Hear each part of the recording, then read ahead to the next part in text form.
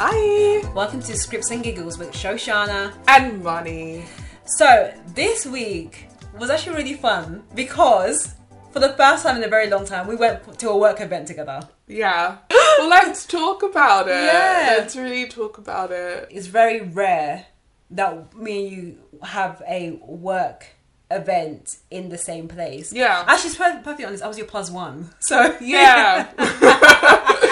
I think that it was very nice, actually. It's so rare that I'm at a work event with a friend. Yeah. At my old job, because I was friends with my colleagues, more Yeah. so. Yeah. But now it's like, ooh, a little bit. Because you're like, you don't really know each other that well. So suddenly you're like, remind me again, you live in London? Like, you're just like asking each other really basic questions. Yeah. Whereas we didn't have to do that. No, which was nice. we were able to just tag team, and also like when you're networking, at least you know there's someone with you. Yeah, we did a lot of networking. Yeah. Well, not a lot. Not a lot. I think we tried. We spoke to people. We did, yeah. But I think it's always nice to know that there's someone there when you feel like the I was gonna say the pot has dried out of people you can talk to. Ooh, I've never heard that phrase. The pot is drying up. No, it's not. More like the people that you can potentially speak to are also speaking to other people. Yeah, so, there was a lot of like waiting for people to be free, which I hate. Actually, I don't like that. I have a question though. Yeah. Do you think that I was my normal self? Or do you forget? Did I have my little work hat on? Was I different? Is my question. I thought about that afterwards. I was like, I guess we never see each other in work mode. No, I think everyone's work mode is a little bit different. You were definitely fake. I know I was putting on a bit more work mode because I was at work. No, it was really funny because it was just like, I just feel both of us are being like, No, I know. like I wasn't. sociable. I wasn't. I was really nervous. No, I think. I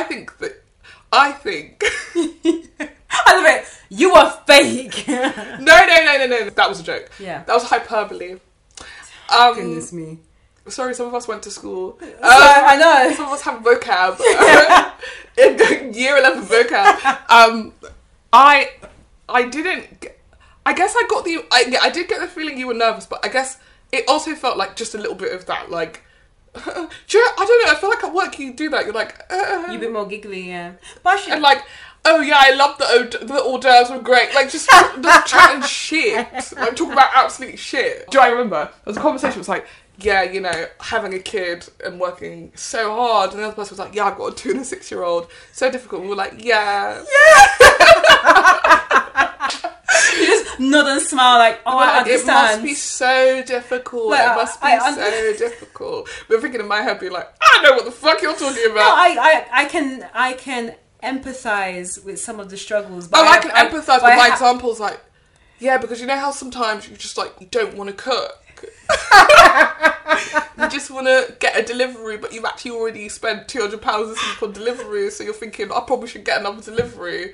Do you know? And they're just looking at you like you're absolutely crazy. I was like, whereas my childcare costs £400 a week. You're like, yeah, I get that, because sometimes I spend like 50 quid on my nails, and that is like an expense. I'm like, money, you can't keep doing this. You know, you've gotta take your life more seriously. You gotta think about your family.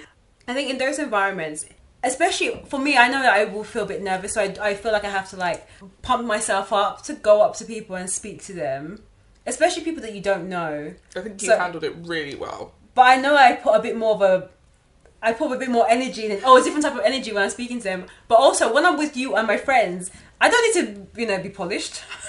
I just come as my natural self. You're the most raggedy, unput together person. But I think... Misspeaking, don't know how to speak English properly all of a sudden. Then all of a sudden, oh, what's this at work event? You're using your best English. I've never heard you use these words in my life. But I think also is the fact that at work, they do say, like, bring your most authentic self to work. And I won't be doing that. Some people, if they brought their authentic self to work, they won't have a job for long. Yeah. But I do think, I'm trying to bridge the gap, like, bring as much as I possibly can in a workplace environment. Listen, all jokes aside... But keeping it professional. All jokes aside, I think seem like a very delightful person. Likewise, you seemed a lot nicer than. Do you know what's, it's really funny because I think if we would been at an event where it had been like more writers and like execs, you would hear a lot of people telling you how lovely I was, and you'd be really surprised. Yes. Do you know what? So many people would be like, she's just the loveliest person I've ever met. Would have been cracking up. Sweetest person I've ever met. We spoke for hours. It felt like I was talking to an old friend, and I'd be like, I had such a good time with you, and then you'd just be like, what are you guys talking about? Like, she's the worst person. I'm like, I've known this one for 2 decades, basically, and I've never seen the nice. We've known each other for 2 decades, and I genuinely think for the first decade, I wasn't quite sure about you. Just not quite sure about her. Oh, God. But I would say that I think, again, I've been with you at different events. At this particular event, I think you were a little bit different. You brought more of your feminine energy.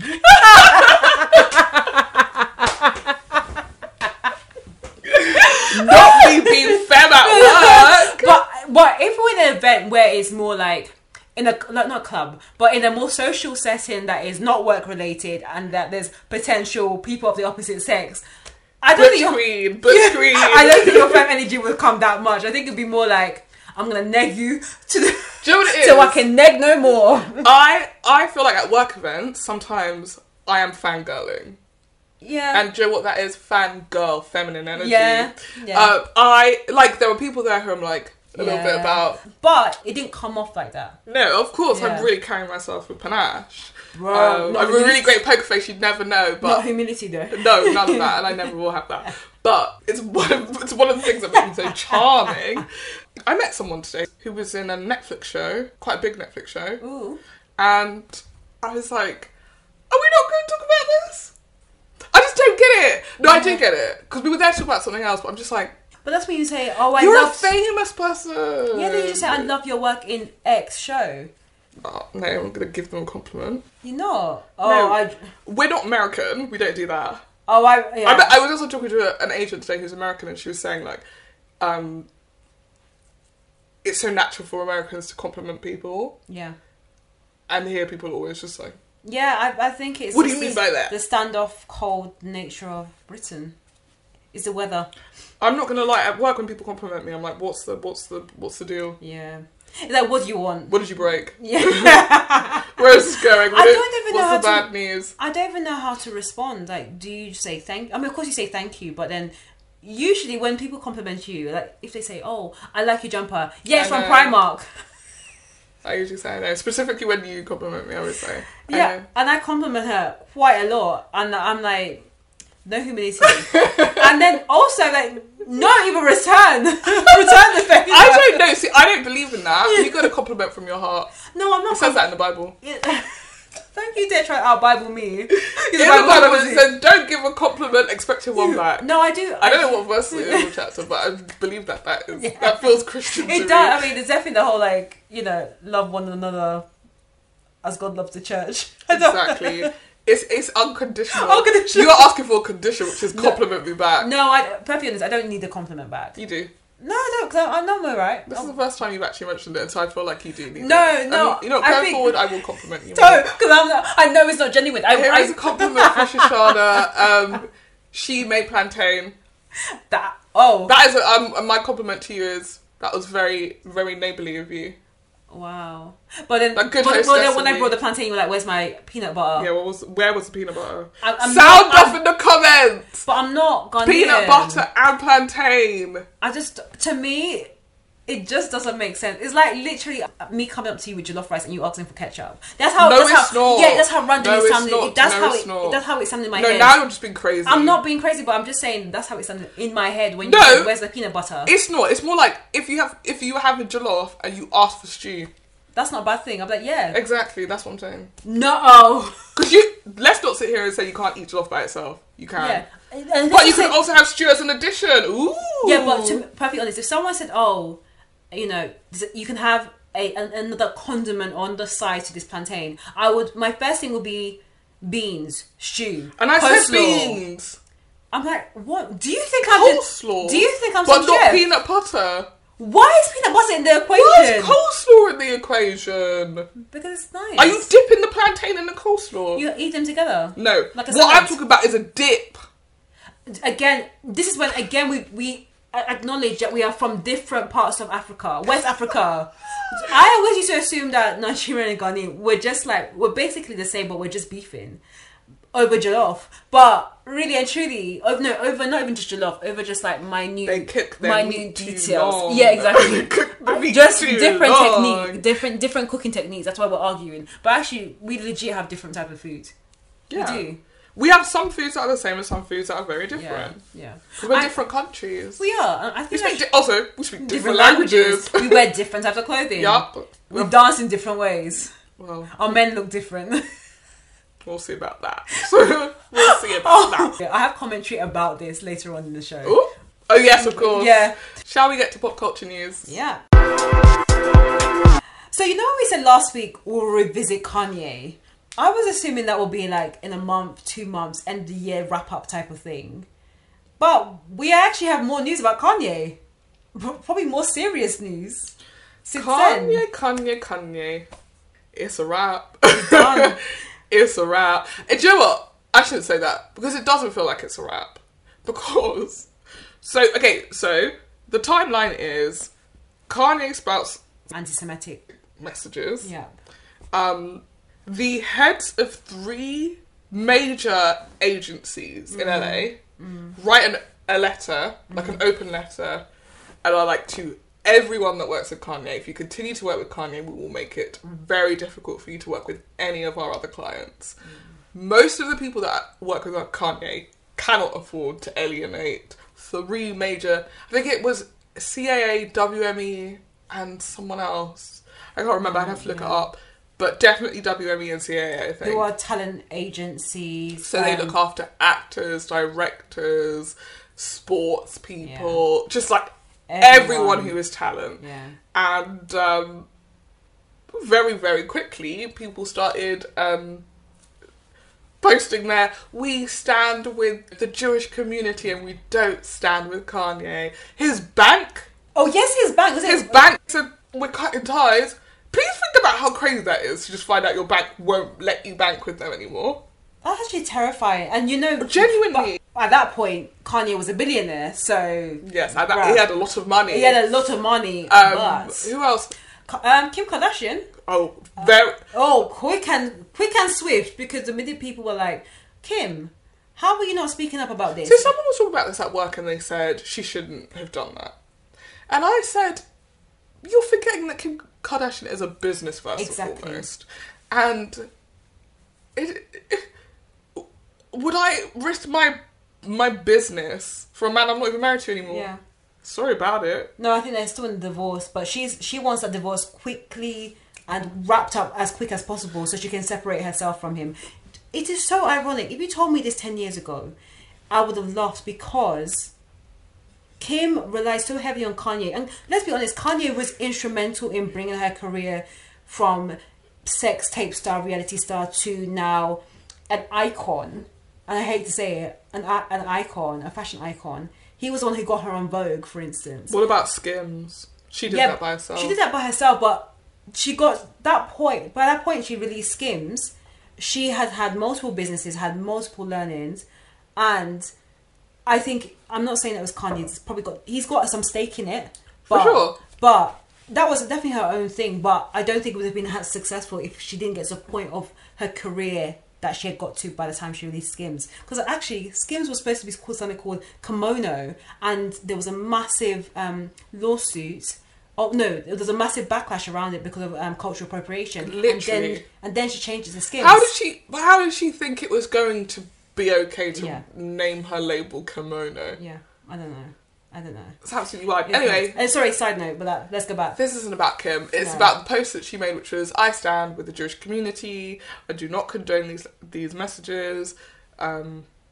Leave me out of it, essentially. Yeah, exactly. When I saw that, I said, ugh, it's fucked now. Yeah. And at that point, I didn't think I knew about all the things that had already happened, like all the people who had already started to cut ties with him. I saw that and I was like, well, if they haven't started to cut ties, they're going to start to cut ties now. For your wife, the person who should know you best in the world, ex-wife, should I say, to be like, I can't back you on this. Yeah.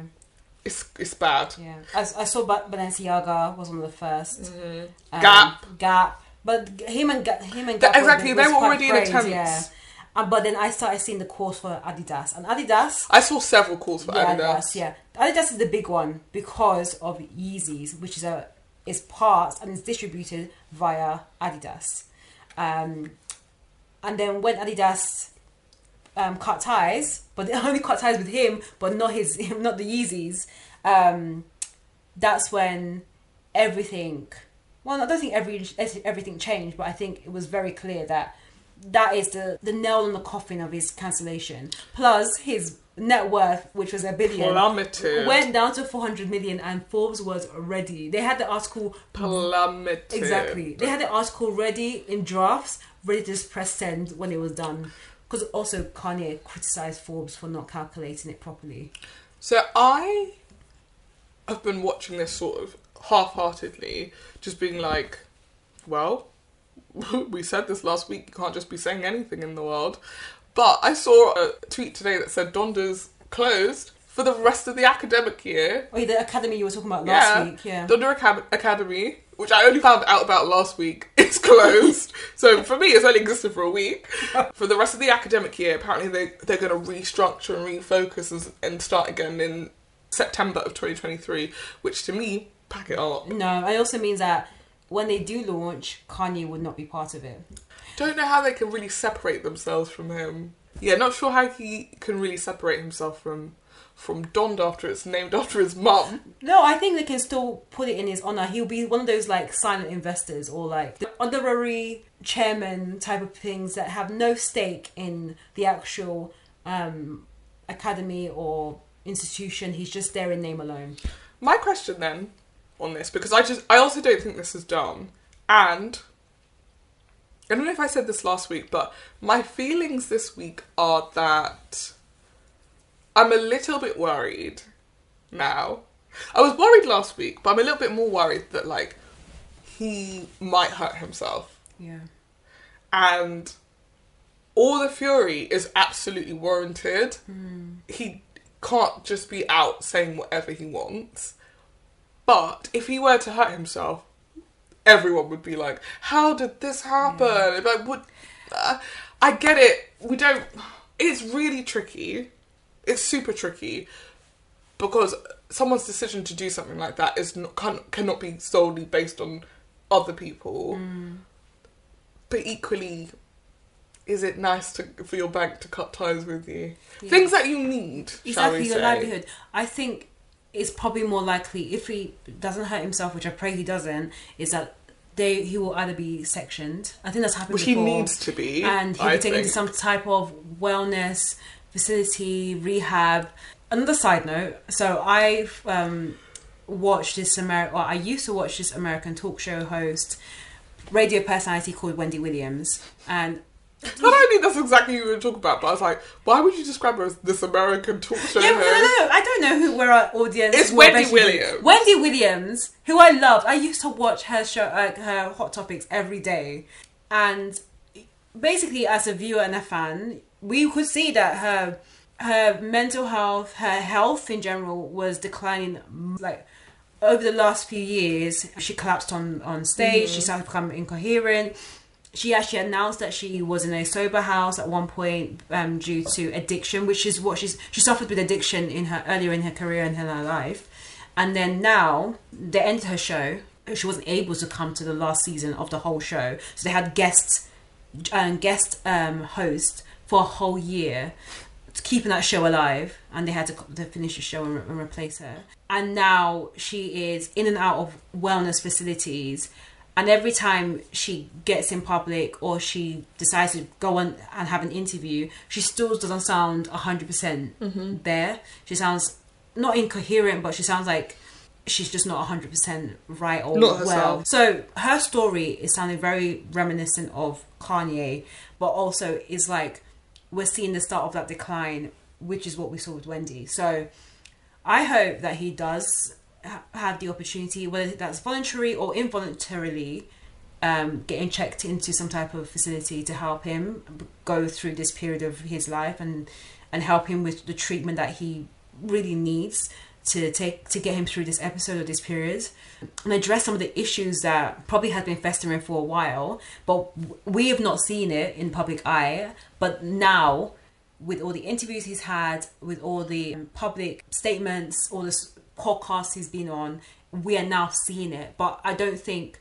this has been bubbling up for a while. His inner circle may have known it, but now it's got to the stage now the public knows it. My question was why I also got sidelined in the midst of my question. This will happen on this podcast. My question is, do you think he can come back from this? Never say never. That's not a good enough answer. You need an opinion. This is my opinion. We were talking about this offline about Nick Cannon, who has had a very similar brush with controversy with anti-Semitic comments that he made, I think, on a podcast or on an interview, and he went through a period of going on an apology tour with rabbis and members of the Jewish community. And I'm not saying he was welcomed back with open arms, because he was fired from one of the Fox shows. I don't want to say the Masked Singer or the Masked Dancer, but he was fired from a Fox show. But he's still on television now. He did the apologies, which people did call him out to do.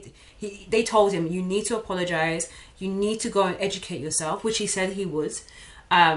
Look, I don't know what he's done behind the scenes, apart from what we saw publicly with those apologies. And things are, for him, he's not been completely cancelled. He is still working, he's still making money, he's still popping babies. This guy, he's still out there and he's not fully cancelled. I'm not going to say we're never going to forget, because I've just used him as an example, but I do think you can come back.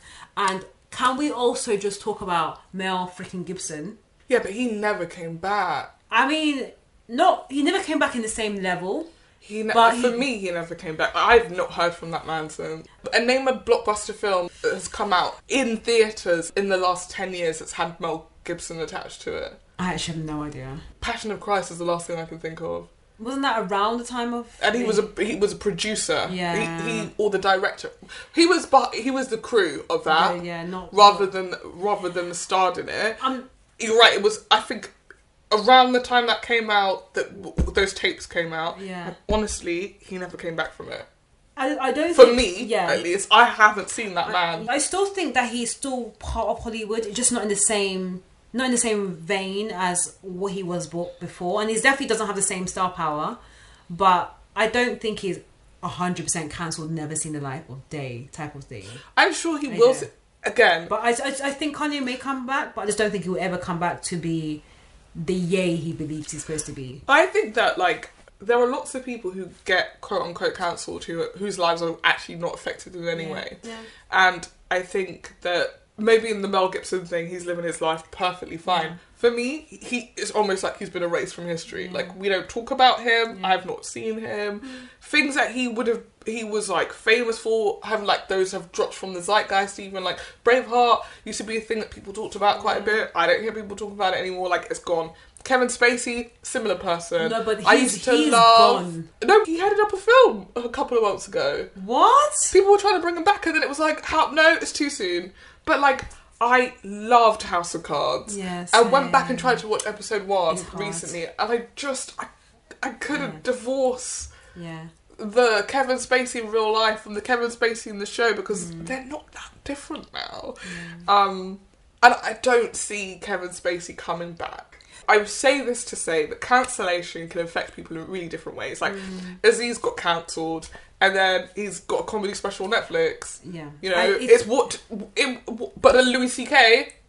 Never seen him, yeah. Can't come back in the same way. No. I think there's just a couple of things that impacts your cancellation. I can't believe we're in this world where we have to rate and gauge the types of cancellation. But I think one is to do with money, because if this person has got cancelled and they are well off, which a lot of them end up being because they're celebrities, some of them don't ever have to work again. Yeah. I hate to say it, they don't, because they've made their money in their career, and basically they never have to do a film in their life. They never have to be on a show or a comedy special because they've got the money. So even though it will impact their status, their fame, which for some of them is of course is important for them, they're settled and they're gonna be okay, quote unquote. The second thing is time. Because, like you said, when I didn't even know Kevin Spacey was trying to like gnaw his way back in. He's in the midst of it. He's currently, as of like this week, going through his second trial. You see, so the fact that he was trying to gnaw his way back in, it's not been that long since all the news came out. I know people think it's been so long ago. It's been a couple of years, more than a couple of years, but it's not been that long for people to quote unquote forget what you did. And I think there are some people who do give it the time. Like Aziz, he went underground for some time.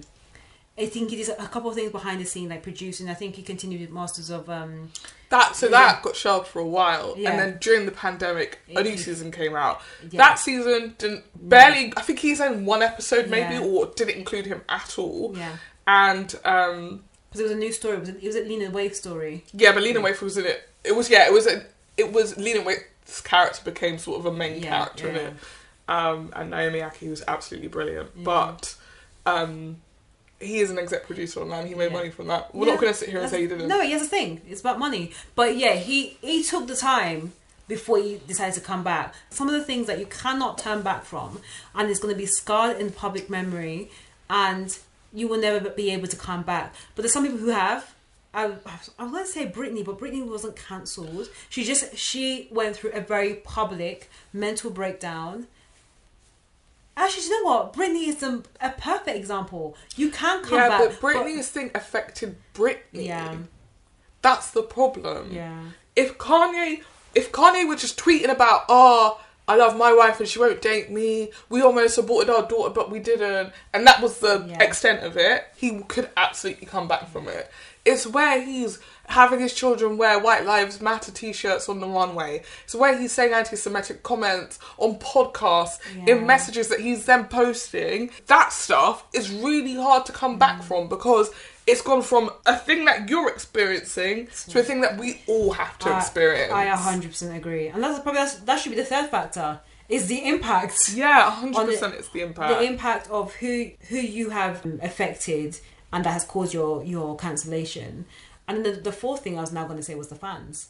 Because, goodness me, initially it was supposed to be 2 factors, now I've doubled it. This has now become 4 factors. A 4-point list. But the 4th factor is the fans. And how willing are quote-unquote fans, especially hardcore fans, to forgive.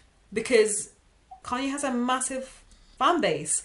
Hardcore fans who have seen his controversy over many, many years.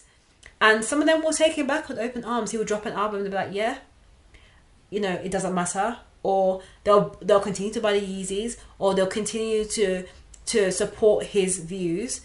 And it's not to say that he's not going to be able to come back in the public eye, like the mass society, but he's still going to have a fan base.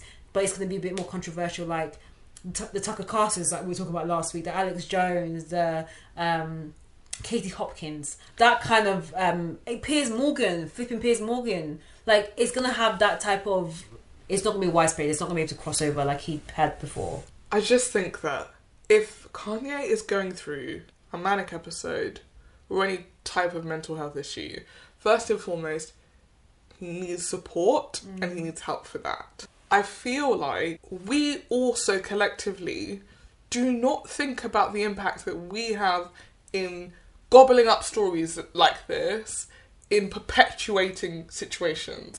So, we forgot to mention, after Adidas basically dropped Kanye, he turned up randomly at the Skechers headquarters to try and get a meeting there to try and do Yeezy Part 2 at Skechers, and they escorted him off the property.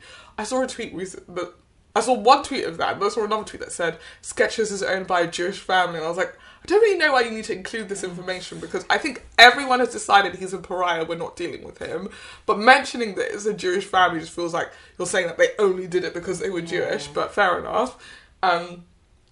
He then met with the TMZ, met him outside, and he was like, great, let's have a press conference. And I feel like all of these people that are making money off this Kanye situation, all the people that keep pushing him in front of cameras, pushing him in front of microphones, like using this situation for entertainment are exacerbating a situation that should not be entertainment. And it worries me that the conclusion to a situation like this, where we're egging it on as the media, I say we, I'm not personally, you're not personally, but what I mean is that, like, people can't stop tweeting about it, it is a story, is that we're going to push this person to breaking point for the story and then turn around and be like, how did he get here? How did this happen? It's like, what do you mean? You're part of the problem. It's almost like, imagine if he'd broken his hip and was in hospital and TMZ was in there at his bed. We would all be like, that's disgusting, don't do that. But if someone is in the street having a mental breakdown, we're like, oh, this is fine. This is a story. And I don't know. That's a celebrity culture. I don't think... We've seen it happen to so many of our icons that we push them and push them and push them, and then something bad happens and then we turn around and be like, be kind, guys, be kind. But we still gobble up all of these stories. We gobble them up and we prop up companies like... I mean, TMZ should stop existing. It should have stopped existing a long time ago. I don't know. But here we are. Fueling it. Who is it? Even if I was looking for entertainment or like that, if I was looking for news in that field, TMZ is not the place I would go. TMZ is not a place. I've never gone on to TMZ. TMZ only became big because they kept on breaking news, big controversies. Yeah. And a lot of the time, people were spinning it and leaking it to them anyway. That part of celebrity culture is incredibly problematic, and I feel like we forget that there are real people at the heart of them, and we may... Like, this may fizzle out now. Like, Kanye might go, oops, went too far, got to collect myself. But he might still be in the midst of this thing, keep going, and there might be further ways in which the situation gets worse, and we are sort of like, it's, you know, it feels like we're watching a car crash happen in slow motion, and I don't know at what point somebody steps in. I perfectly honest, it needs to be someone in his inner circle. I don't think it's us. It's not us, no. And I mean, the public can say you need help, but if someone doesn't actually go up to Kanye, or if Kanye doesn't go up to himself and be like, look, we need to sort things out because things aren't right, and it's not because Balenciaga cut me off or it's because Adidas decided to take my Yeezys. No, I need to fix myself because I mean it's not right. And he's not just impacting himself, he's impacting his family, and it's impacting so much worse things in this mental state. He's done so much. Yeah. For this to be the thing to unravel him at this point just feels so, like, unbelievably sad. I read an article about him and it said that, you know, with these comments alone, he has destroyed 10 years. 10 years? It's been more than 10 years, surely. Especially in the fashion industry. He's destroyed 10 years of his career. He's taken himself back 10 years to where he was. Because, again, I was talking about in the previous episode that had watched a documentary about, you know, his rise to fame and how he was just desperate to be recognised and acknowledged and respected in the fashion industry. And he built himself up to be seen as, you know, a name in the industry, you know, and everything has now just crumbled. So our last words on this are, Kanye, get it together. We pray for you. We are. I'm praying for everyone around you. Also the Jewish community, it's unpleasant. Yeah. It's unpleasant to always feel like eventually this will come up. Yeah. How many times do we need to have the same conversations? How many times does the same comment need to get made? It's not nice. And I also pray for the black community because we feel like we've been sort of pressing the alarm. It feels like, imagine you're stuck in a lift. I don't talk about lifts again. But I have got the lift recently. This week, I've got the lift this week and felt like I might get... Oh, I did get stuck again. Oh, Marnie! I won't mention it. We don't need to talk about it now, but I did get stuck in the lift again.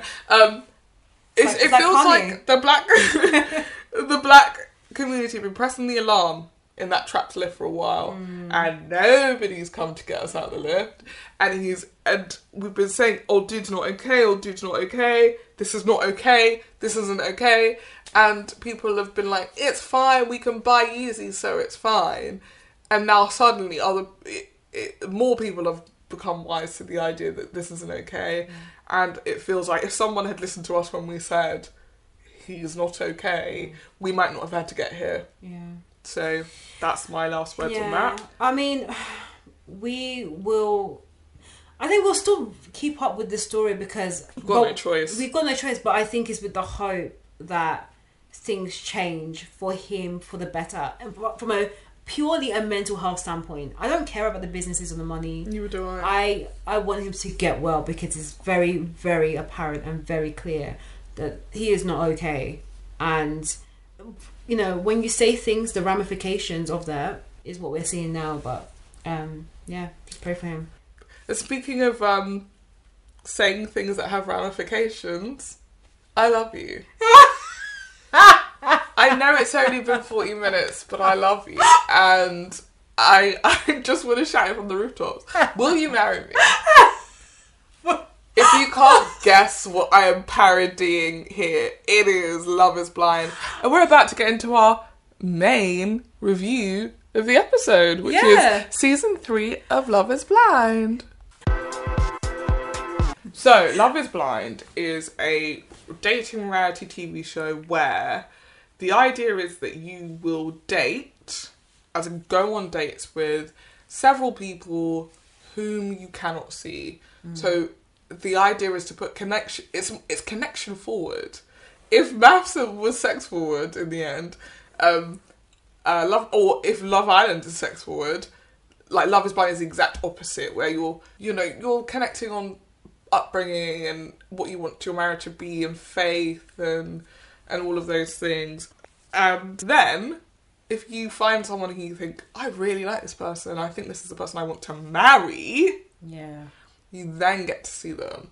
And once you see them, you then embark on the rest of the experiment with them, which is that you go on a honeymoon together to some sort of lovely tropical place, and then you move into an apartment with them, you meet each other's families, and then you get married. So unlike Married at First Sight, where realistically you could say no at the where you could say no before the experiment even starts, you have to walk down the aisle on Love is Blind. And that's when you make your decision, which is so messy. So messy. It's for that moment. Yeah. Honestly, it's literally for the moment of, you don't know up until that moment who's going to say yes and who's going to say no. Yeah, it's like when, is it Damien from series 1 that said no to Giannina? And then she ran and then she slipped and fell on her backside with her dress covered in mud. That is the moment that the producers want, honestly. So Giannina was absolutely brilliant. Great TV. I think we should emphasise they need to be engaged, so they actually get proposed to behind a wall. One of you has to get down on one knee. Often it's the man, weirdly. Giannina did, yeah. Giannina did it. Usually it's the man, unless you're Giannina, who is a boss and does what she wants to do because she's a TV show character first and foremost. But without the proposal, you can't move to the next stage, essentially. Yeah. Have we said Love is Blind is a Netflix show yet? No, we haven't. Love is Blind is a Netflix show. Love is Blind is a Netflix show. I know that Shoshanna was really excited because she did famously say she wants to go on Love is Blind. I didn't say I want to go on it. She said she had applied. No. And they had rejected her all 3 seasons. No, I did say that out of all the reality dating shows, Love is Blind is a show that I would go on and it's all based on series 1, but because I love the format in terms of stripping back the physical appearance, really just get into the heart of knowing someone before you see them and having that connection. I just like the format, and I think series 1 showed that it could work because out of the 4 or 5 couples that started, 2 of them are still together almost 3 years on, I think. So plus I just thought it was a really great experiment, and that's why I liked it. And unfortunately over the past all the consequent seasons have really prioritised that drama over the romance. So you're saying this current season has prioritised drama over romance? So far. We're going to review the first 7 episodes, and there's only 12. When they said in the final 7th episode, 11 days till the wedding, I said, huh? Why does it feel like the first season had so many more episodes? Or like so much more time to build? That's what I was thinking. And maybe they've shortened it. Or also, does it not feel like perhaps there's too many couples? No, because I thought there was too little. Let's get into it. Yeah, we have to. Let's get into it. And I think what we'll do is review each couple. I was going to say based on the timings of when they got together, but we're just going to just go with a random couple, have a chat, and then maybe some overarching thoughts at the end. But the first couple we're going to talk about... Actually, maybe I should just flag this one other thing. Love is Blind Series 3 is based in Dallas. Yes. So I think at the moment with each season they go to a specific place. So I think it's a positive in comparison. I think it's really smart. Yeah. I think it's much smarter than Married at First Sight. Yeah, where they're like, you're from Scotland and you're from, Plymouth. We've forced you to spend 10 weeks together, and then we're expecting you to figure out how you're gonna continue this relationship when you have whole lives that that exist in completely different areas of the country. Yeah. So there is that. So everyone's kind of in the same vicinity. And the second thing, which maybe just some trivia, was that Series 2 and Series 3 was filmed in very close timings. Right. So actually the couples from Series 3 would not have seen or watched Series 2 or the outcome of Series 2. That is interesting. So just keep that in mind. But from what I know is that both seasons were done quite quickly, which is why we've been able to have basically 2 seasons in 1 year. I have a question. Yeah. Well, it's not a question, but more of an observation. Why don't they reuse the people that don't match? That's where you have to get the all-stars. That's what you do it later on. Because it feels like such a waste. Like a casting waste to get all of these characters in, decide on 4 couples, and then just bin those people off, and then do it again next season when you could just sort of bring them back and then bring in a new batch of people and see if they mix better. But I think part of it is, one, the location, because I think they are keen to try in different places, which I think keeps the show fresh. And also, it's America, so like each state feels like its own country. So this is like Love is Blind Dallas is like the equivalent of like Love is Blind Japan or Love is Blind Brazil. That's why I feel like you need to have it in different states. The other thing was from Series 1, it was I think it was news that there was actually more than the 4 or 5 couples that matched, but they didn't keep all the couples. One, because they didn't anticipate that there was going to be so many matches, which is hilarious because it was a new series, a new format. They weren't expecting so many couples to match. They should have been prepared. Well, they wouldn't have known. It was a completely brand new experiment. But they should have just shown them all. I think it's more TV, surely. It's more TV, but I think it's also like the logistics, because they only had the apartments with certain numbers. They only had like budgets. The budgets as well. Yeah, so I do think for the people that were unmatched, we don't even know if they were unmatched, quote unquote, or they became couples, but they just weren't chosen. This season, we have a new spate of couples, and why don't we get straight into them? So the first couple we're going to start with is Alexa and Brennon. So Alexa is a... rich bitch. Honestly, that's the quickest description of a rich bitch. I was going to say influencer. Her dad's house was cash. I mean, money became a very important conversation. Yeah. To the point where she was like, we're going to have a prenup. When she said, I don't reuse outfits, I said, she must have money. Yeah, of course. She said she bins clothes after she wears them once. What? I've never heard of that in my life. We were not introduced first to Alexa because of her money, but more from her appearance and her figure. So Alexa would probably describe herself as a plus size curvy girl. A curvy girl, yeah. And I think the soundbite was like, I could lose weight, but I don't necessarily want to. Yeah. So that was how we were introduced to her. And then Brennon was this kind of, I would say cowboy, because he was wearing a cowboy hat from most of episode 1. And Alexa sort of refers to him as her cowboy a lot. Exactly. And I think he works in like waste management, which I think makes cowboy. Waste management, cowboy. No. I'm sure he makes some coin, but definitely not in the same vein as Alexa. Alexa has money. Yeah. Like, I know I said rich bitch and we lost. She has cash. Yeah. Like, she says she has no bills in her apartment. Do you remember? She was like, basically, my bills in my apartment are my online shopping. That's not a bill. No, and that's luxury. And then she was like, come and meet my parents. The minute she opened that door, if I was Brennan, I would have said, let me turn my ass home. Let me turn my ass around and walk back out of here, because You didn't tell me he was this rich. No, I mean, it was a shock. I think the interesting thing about this season is there are quite a few women who are established and quite a few men who are not. Definitely not. Absolutely not. We're going to go into some of them, but... What are your thoughts about Alexa and Brennon? Oh, okay. I'm going to just start from the beginning, because when we were introduced to Alexa, I got more of a humble girl who lived a luxurious life, but deep down she wants to find love. And Brennan, he was one of my favourites. He still is, because I felt this genuine want for him to find someone and to commit with and build a life, build a family with. He was giving me Cameron vibes from series 1, if I'll be honest. But that's a big compliment. That is a from massive Shoshanna. That's a massive Cameron compliment. is absolutely bae. He is. He's lovely, and so I definitely was feeling that this could be a potential couple. But then when I saw them as a couple and saw them connecting, and they had some really serious conversations over like food. They did. Yeah, the connection was like, oh, what's your favourite thing to make? It was like shakshuka.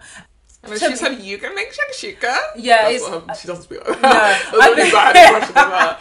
But I mean, there were other things they connected on, but there was... She actually said after that shakshuka moment, should we just get married now? Yeah, I mean, some of that was the very first time that they'd met. Yeah, pretty much the very first time. Some of it was a bit eager, but it's the experiment, and they know that they only have like 2 weeks to get to know each other. Was it low-key romantic? I thought there was a connection. That being said, because they got together quite quickly, again, and they were the first couple to get engaged, it was giving me also the same vibes of Nick and Danielle. And I was like, that's all well and good, because I really believe that they were connecting, but I was thinking that her concerns over her weight, which I don't think are a problem.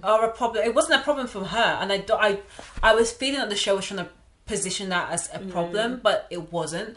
And also, I was thinking, oh my goodness, when the doors are open and he only finds out then that she is maybe a little bit curvier than he would be used to, I thought that would be an issue. That was absolutely not. And I assumed that they had a conversation either in the pods, but it wasn't aired. So that was... There was also a point where he says, really early on when they go back to when the like boys' quarters, girls' quarters, he says, I like spicy girls. But that could mean anything. I like spicy girls.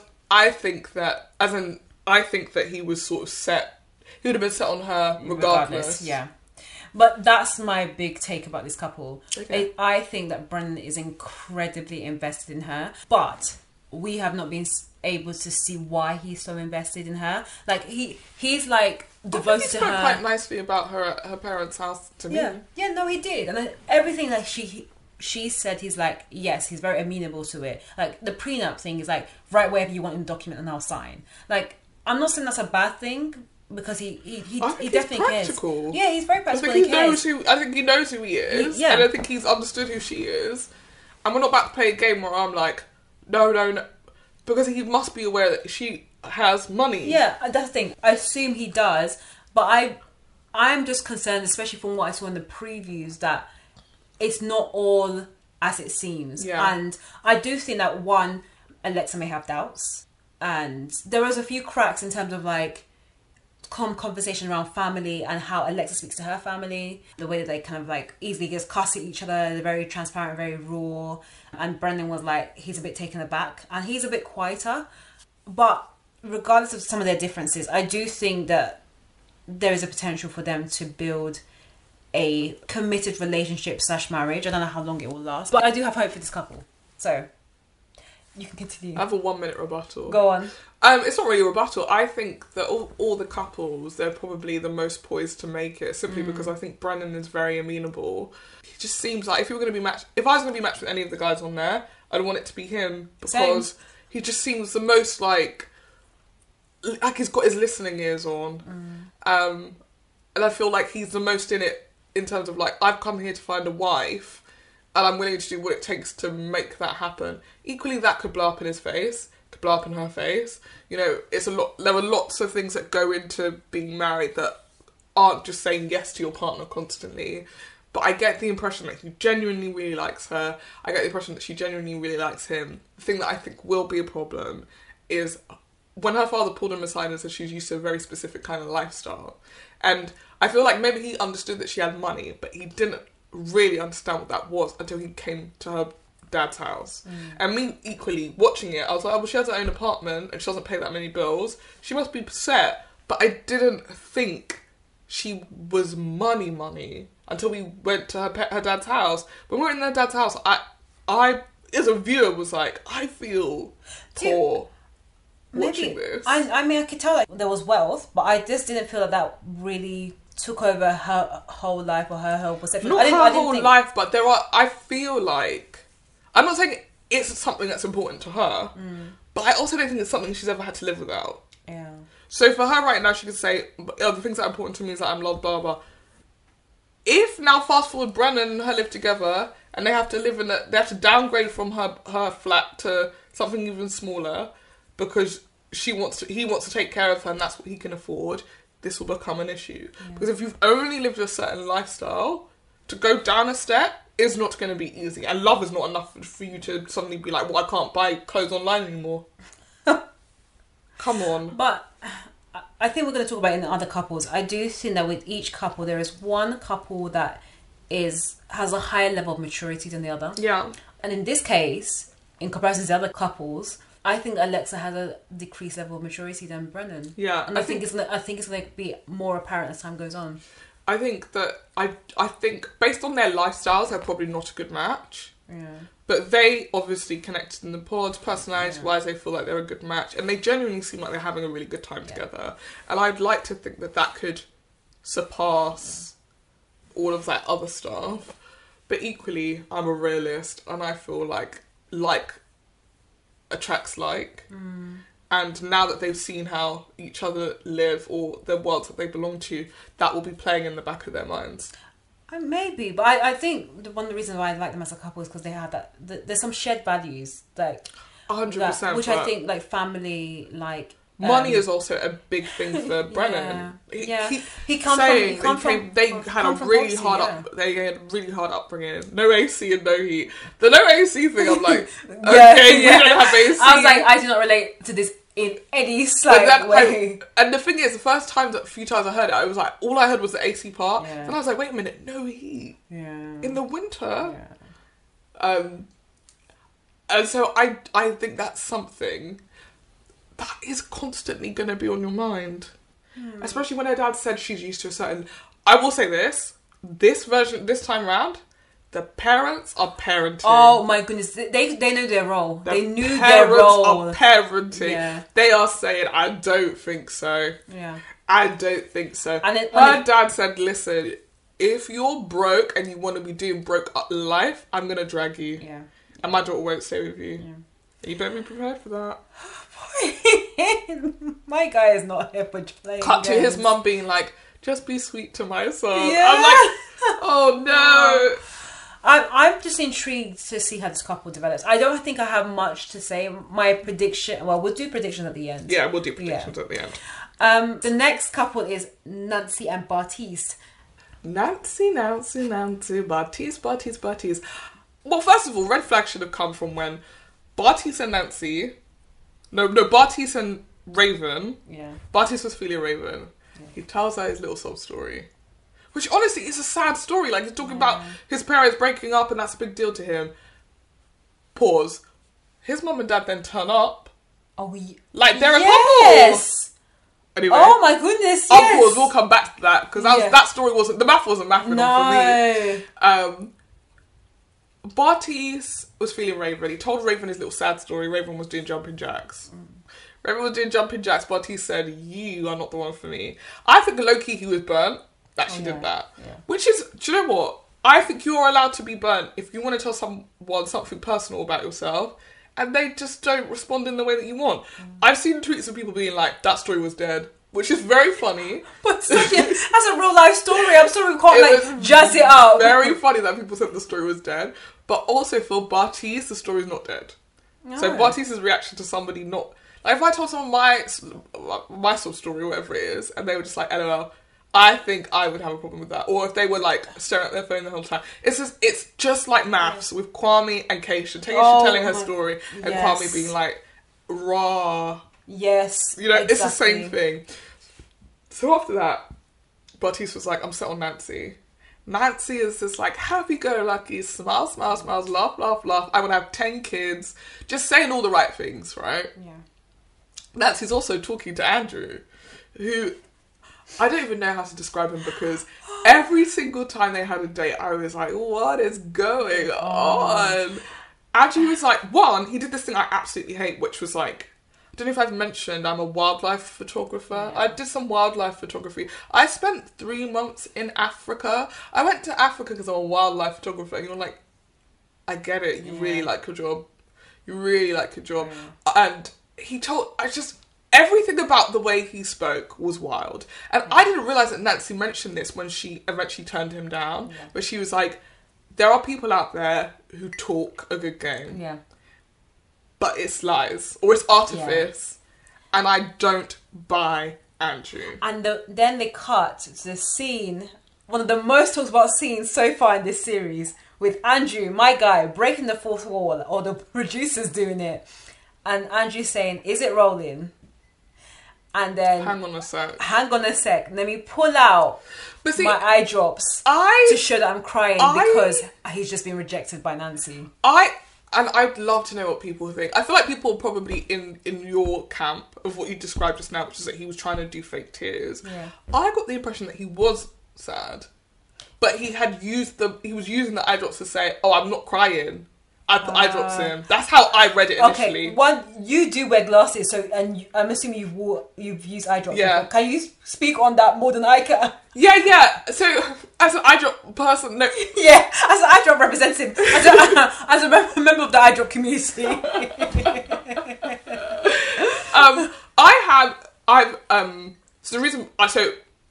Here's some tea for the listeners. I wear glasses. Ooh, I do wear glasses from time to time. A lot of people don't know, huh? We all talk about this offline because this is going to completely change the whole... Our dynamic of our friendship is shattered. I wear glasses and I sometimes wear contacts and I'd love to wear contacts more, but my eyes are so dry and contacts dry your eyes out that sometimes I can't remove the contacts from my eye because I cannot grip it because my eyes are so dry and they've fused, essentially, right? Oh my gosh. So my optician will say, put eye drops in and artificially wet your eyes because they're just not wet enough. Yeah. Equally, if you're having a bit of a cry and then you go, I'm crying, I had eye drops in, is a good way to cover the fact that you've been crying. So when he did that, I got the impression that he was upset and he went, I'm not crying, I'm putting eye drops in, that's what's happened. Because actually, before that happened, his nose was a bit red. Wow, you look close. Yeah, I was looking at him. He looked like he was already on the cusp to me. But equally, you could read it as he was trying to cry. And so I read it as, I need to put my eye drops in, guys. I'm not crying. Yeah. But actually, he was crying. And then I go on Twitter and everyone's like, this is crazy. He put eye drops in to look like he was crying. I was like, is that what people think when I put my eye drops in? But I mean, I think it's not just the eye drops moment. So I know we're going to go back to Nancy and Bartise, but sorry. It's not just the eye drops moment. It's because of the character he portrayed throughout the whole of the show so far. He was very self-absorbed. That was the issue. He talked nothing about himself. He talked about himself. He never, well, from what we saw and what was edited, he never really showed that much of an interest in Nancy. And if he did, it was more for Nancy to complement his life than for him to build a life with her together. Yeah, you put that very concisely. Yeah. I think and watching him, of all the people, like there are lots of people there who probably should not be getting married, but I didn't initially look at them and think they shouldn't be here. He was the only person I was like, this person shouldn't be here, because the way he spoke about his single life, he's living his best life. Oh, absolutely. He was like, if I want to get on a flight tomorrow, go to Paris for 3 months, I can. Why are you telling your future wife that you feel like it's okay for you to just get up and leave for 3 months? Another side note, on dating apps, and there's like prompts that say like, what's the most adventurous thing, or what's the biggest mistake that you've made or not made? And people are like, I just jumped on the plane. I was bored one weekend, so I went to Dubai for a couple of days and then came back. Or like, I decided to quit my job and go travelling across Australia on a whim. Like, that is a red flag for me personally, because it just shows that you ain't prepared for life. That is single life. That's the beauty of being single. Exactly. That's the beauty of not having ties.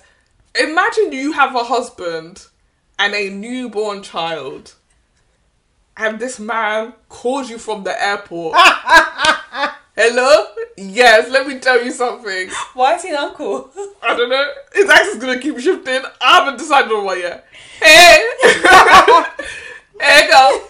Yeah, I'm currently in Antarctica. I just thought I'd come here. Excuse? I sent you to go get milk from the shop. You're telling me you jumped on a flight to go to Antarctica? Are you out of your fucking mind, bro? That's when the South London will jump out. You better get your ass on that next flight. If you're not here, wow. By the time you return here, my name will be back to my old name. This child's name will be back to my old name. You will not be able to walk into this house. Oh. It's a wrap. I cannot.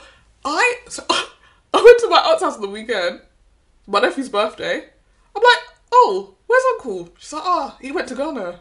What? I said, huh? She said, yeah. I said, yeah, as in you knew. She's like, no. I said, God. Couldn't be me, No. Bob. Couldn't be me. You're not calling me in Ghana being like, oh, I know I left this morning to go work. I'm in Ghana. Oh my God. And I'd just be like, hey man, that's so cool. No. I've changed the locks. Oh my gosh. If you want to contact me, call your mum, to call your dad, to call your sister, to call someone. I'm not speaking to you. Get in your life. I couldn't do it. My God. So when he was sitting there being like, yeah, so I like to go here, I like to here. Basically, I want to marry someone who go on my little trips with me. I said, you're not ready to get married because your lifestyle doesn't sound like one to share with another person. Yeah. So I was like, well, even at one point, I thought he was going to say, I travel all these times, but I was feeling like something was missing. Yes! I wanted to share my life with someone. Yeah. I said, where's my wife? He never once mentioned that. No. Never once mentioned that. No. Even when he told that absolute wild story where she was like fanning herself about his tantric sex and yeah. the journey he'd been on. It just felt so like, you know, when you can connect with someone and they teach you stuff and then you teach people stuff and like, but the thing benefit about is tantric him. sex is that you need to be taught, someone needs to teach you. I just thought, no. We've all met this guy before. We've all met a guy like this before, I feel like. Where it's like they are trying to convince you that they're really cool. Yeah. And that like, oh, you were this could be an adventure. Yeah. And actually this person is deeply, deeply insecure. Oh, 100%. Deeply insecure. When you get to the root of Yeah, it. when you get to the core of them, they are deeply insecure. They're a person who will tell you the same story from high school about how nobody wanted to kiss them at prom. That's the energy of that person. And I'm glad, I think she made the right decision not picking him, but I think she didn't make the right decision picking Bartise, because in the pods, all well and good, right? Nancy has this problem, and this was something I wanted to flag with you. The giggling constantly, presenting yourself as just like, I'm really fun and easygoing, is misselling yourself. So true. And I get it if you're just like, I'm a really fun, happy person, sure. But not everything is ha ha ha funny. Yeah. And sometimes you need to show people that you have the capacity to be serious. Yeah. So that they can understand that there are things that we do ha ha funny about and there are things that we need to be serious about. And I feel like because she doesn't know how to express confrontation in a way that I think feels comfortable for her, she has let Bartise say the wildest things to her. Oh my gosh. So she matches with Bartise. Oh, it's brilliant. We're going to get married. They get to this honeymoon now. And also another thing about this season, I feel like, have brought forward the mixing of the couples. Yeah. And it's happened on much more occasions than it has on previous seasons. So within 2 days, they're meeting the people they were in the pods with. Yeah. Bartise meets Raven. He doesn't even really speak to her that night. It's just like, hey, oh, it's me. They get home. It's like, yeah, so basically I want to fuck Raven, innit? She's hot. She's the type I would go for. Raven's my type. If I wasn't in this experiment. Or, like... In real life, me and Raven would look good together. Yeah. Me and Raven are both attractive people. And Nancy's just sitting... I've never seen anything sad in my life. No. She's just sitting there. And going back to what I was saying last week about men having inability to read body language... Nick. Even if she's not speaking, right? And to be fair, she didn't say Pim when he was saying that to her. She just sat there. Her face said it all. She didn't look happy. No. She's not giggling and laughing no more. When I saw her face, I was like, okay, this is the face of a woman who's processing... heartbroken. Heartbroken and processing all the mistakes and all the decisions she's made in her life to get her to this point. Literally, her life was flashing before her eyes. What have I done? For this clown to sit here and say, "Oh, I would have gone out with this other girl." He's like, "Oh, but we've got such a good relationship that I can say this to your face." She just sits there. Yeah. And at that point, I was like, it literally couldn't be me because you've presented yourself as this fun, happy-go-lucky girl. You now can't voice the fact that, like, hey, that was messed up what you said to me. Yeah. And arguably, any woman, that would be messed up what you just said to me. Oh, 100%. He's basically saying... And he was going on and on as well. It wasn't like he just said... it was really nice meeting everyone. I was quite surprised by Raven. She's quite an attractive girl. Yeah. And he said Raven's my type. In another scenario, I would have dated Raven. Yes. Raven's so hot. Blah, blah, blah. I'm so glad we can have this conversation, me and you, because we're in such a good place. I don't think me and Raven are in a good match, but Raven is fucking sexy. Raven this, Raven that. And this girl's just sitting there in the bed like... Yeah. Huh? Yeah. Now, he's sown the seed of insecurity and... he's reaping it now because she's like to him, oh, well, you don't find me attractive, I'm not your regular type, but the types you've had before hasn't worked, so you now she flipped that you now get me. But I'm just like, don't sell yourself. We flash forward. Nancy had mentioned to him in the pod there was this and Raven's declaration where I was like, why do we need to discuss this? Nancy says to him, how would you feel about, having something that my ex bought me? And he was like, I don't really care. Because he's 26 and he doesn't have shit, right? And she's like, my ex bought me a house. And I still own the house. And he's like, that's why I don't care. We go to homestays now. Turns out her and her ex co-own a property and her ex bought her a property. But her and her ex own a house flipping business. Yeah. She got a portfolio. She's got her shit together. Oh, 100%. And she tells him, and he's like, oh, the story's changed. She told me she only owned one property, now suddenly she owns two. It's not like she said I own one and she turns out she owns 17. It was one, it turned out to be two.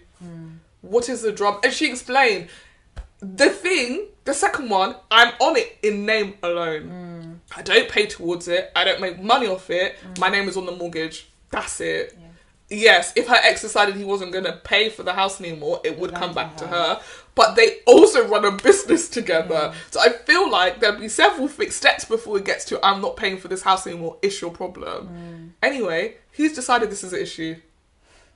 That's gone in his back pocket. She has dropped this drama from when he literally looked her in the eye and said, Raven is who I would go for over you. Yeah. She's put it to one side.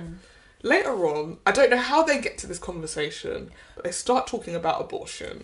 And she asks, as a general question, if we found out our child was going to have a disability, mental, physical, whatever it is, would you be willing to abort that child, or would you want to keep it? Because I know it's very difficult to raise a physically challenged, mentally challenged child. And I want to know what you think. And he goes, I would keep the baby. I would never not keep a baby. And she goes, I work with a lot of disabled children and I can see how tough it is on the families. And me personally, if I knew my child was going to be disabled, I would choose to abort it. Whatever your feelings are about this situation, because it is knotty, it's complicated, it's something that you learn about in RS even, that's like one of those things that you debate in school. She then asks him, if you were to find out that I was pregnant before we planned and we weren't ready, what would you do? He was like, yeah, well, you can have an abortion for that. I said, how's that different from what she said? Is that even not less of a reason? You're now aborting an able-bodied child. Over a child that you know is going to either have a limited lifespan, have an incredibly difficult life. That doesn't make sense to me.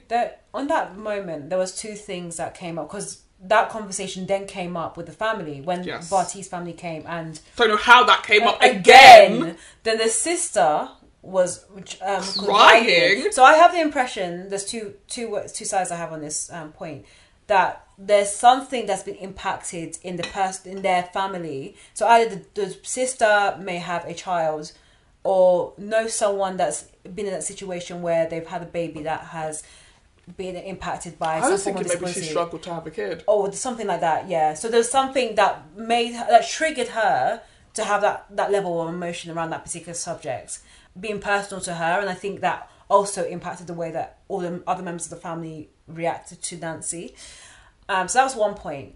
The second point I had was, one I think is a very important conversation that needs to happen with any couple, yes, especially a couple that, you know, are going to go to marriage, wants to have kids, whichever way you want to do it. I think it's important to have that conversation, to be on the same standpoint as where you are. And that, like, pro-life, pro-choice, Roe versus Wade, it's such a divisive issue in America. So like politics, unfortunately, this conversation needs to be happening. So I'm happy that they showed it. Do you not feel like that's why they put it in? Because that was my feeling. I was like, we've never ever had a conversation about abortion on the show. I think there was that, because I think it was, I mean, again, I don't know when, I don't know exactly when they were filming the show or when they were editing it, but I think it's a very big topic in the US. And even the way that it was handled and how it was edited, like the music completely tripped. It was a completely silent conversation between this engaged couple about basically abortion, pro-life, pro-choice. So I think it was important to show that conversation, and that's a value that sometimes people miss, because they talk about money, they talk about religion, they talk about politics, but that's another topic. But the other reason why I thought they brought it in is because I think they want to show Bartise's level of excuses about why he was saying no. Yeah, and also the fact that Bartise, I think to me, what it showed more than anything is how immature Bartise is. And that he hasn't lived a life. No. And I think that was my big thing about this couple. And some of the guys on the show, Bartise and Cole and Matt. And I think Matt is a little bit older. But this has been the year of the 20-something boys and the 30-something ready to get married women. And when Bartise was first introduced to the show, he said, "Oh, I'm a 25-year-old guy, and it surprised people why I'm on this show, because I actually want to get married. I am more mature than the other 25-year-olds that you would know out there." And that's how he presented himself. Like, I'm an old soul, basically. I'm a young old guy in a young body. I am ready for the commitment, and I want to break the stereotype of, you know, being a 25-year-old F-boy. So that's how he was presented, and bit by bit, producers are showing that he is very much the image that he doesn't want to be perceived as.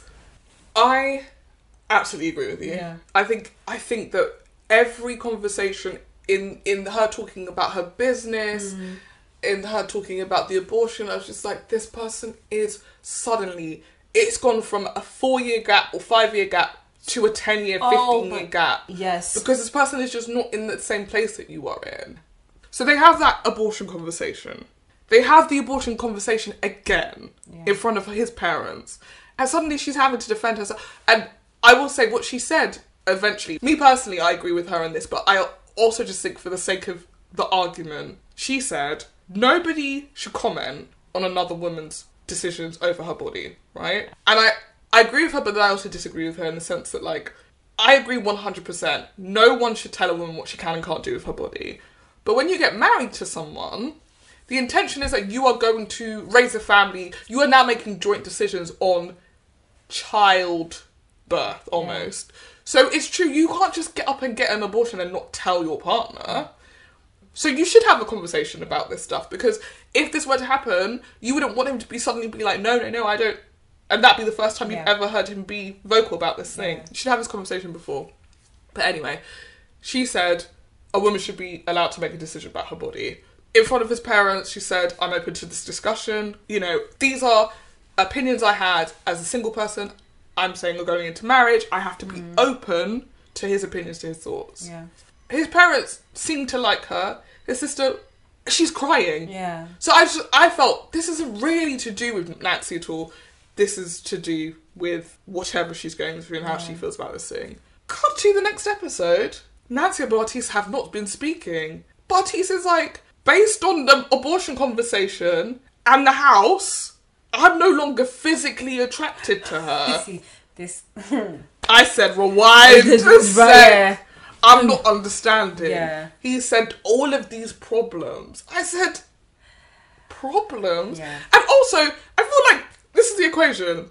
Abortion issue, house, plus question mark equals I'm no longer attracted to my wife. Yeah, let's call a spade. Bartise spent the whole time going. I know at the beginning in the pods he was like, it's not about attraction, it's about connection. As soon as he left the pods, it's all about, I need to be physically attracted to my wife, of course. If she puts on 400 pounds, I need to be attracted to her, so I will tell her that she needs to go to the gym. He said like to her brothers, yeah, exactly, to her brothers. Those brothers were beating him up.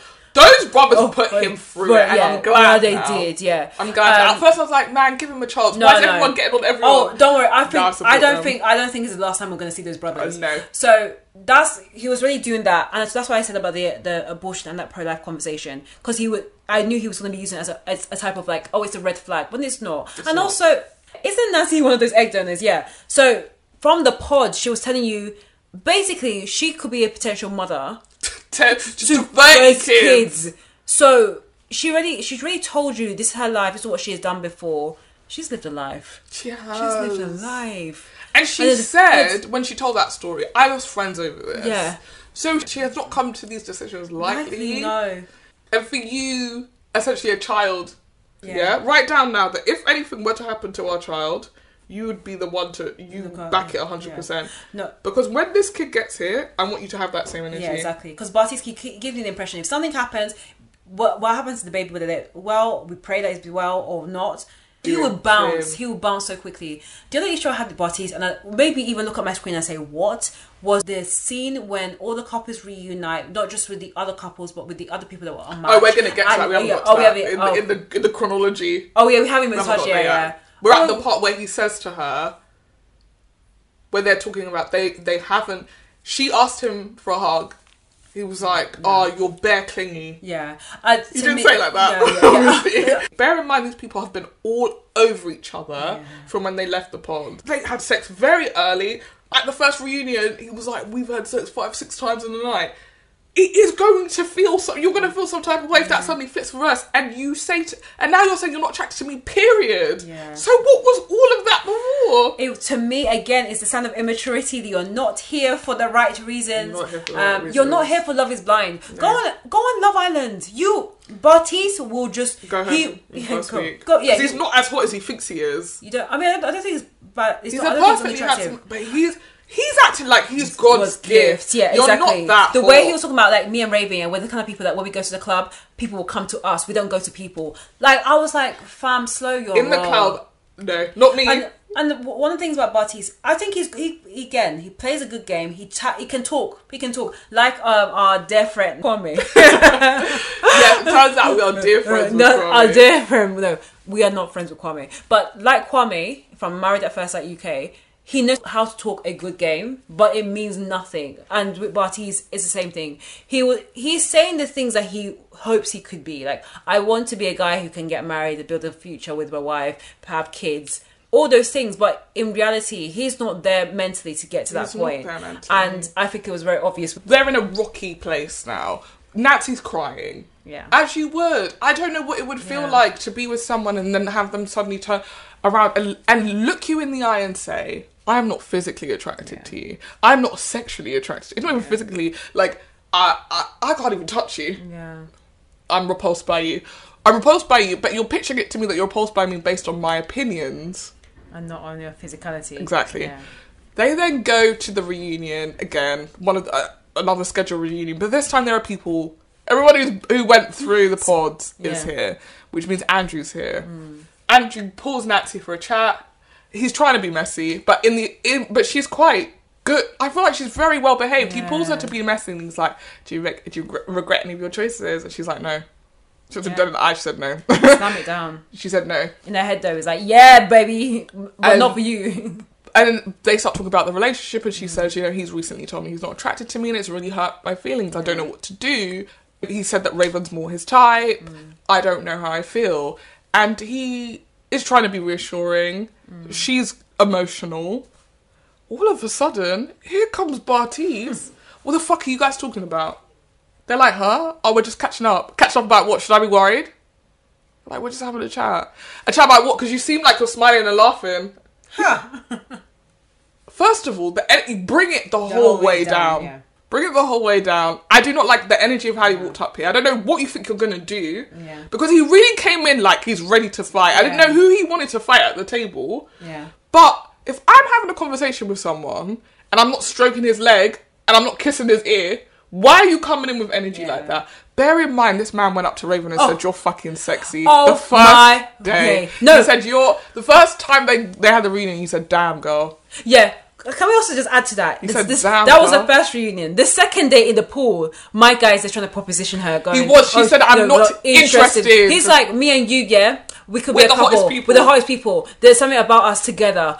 This guy, honestly, if they're still together and Nancy saw that, just take him all the way to the bin. That's a quote. That line, I realised, is from a YouTuber that I've listened to. Her name is Nicole Davies, and she always says to the bin.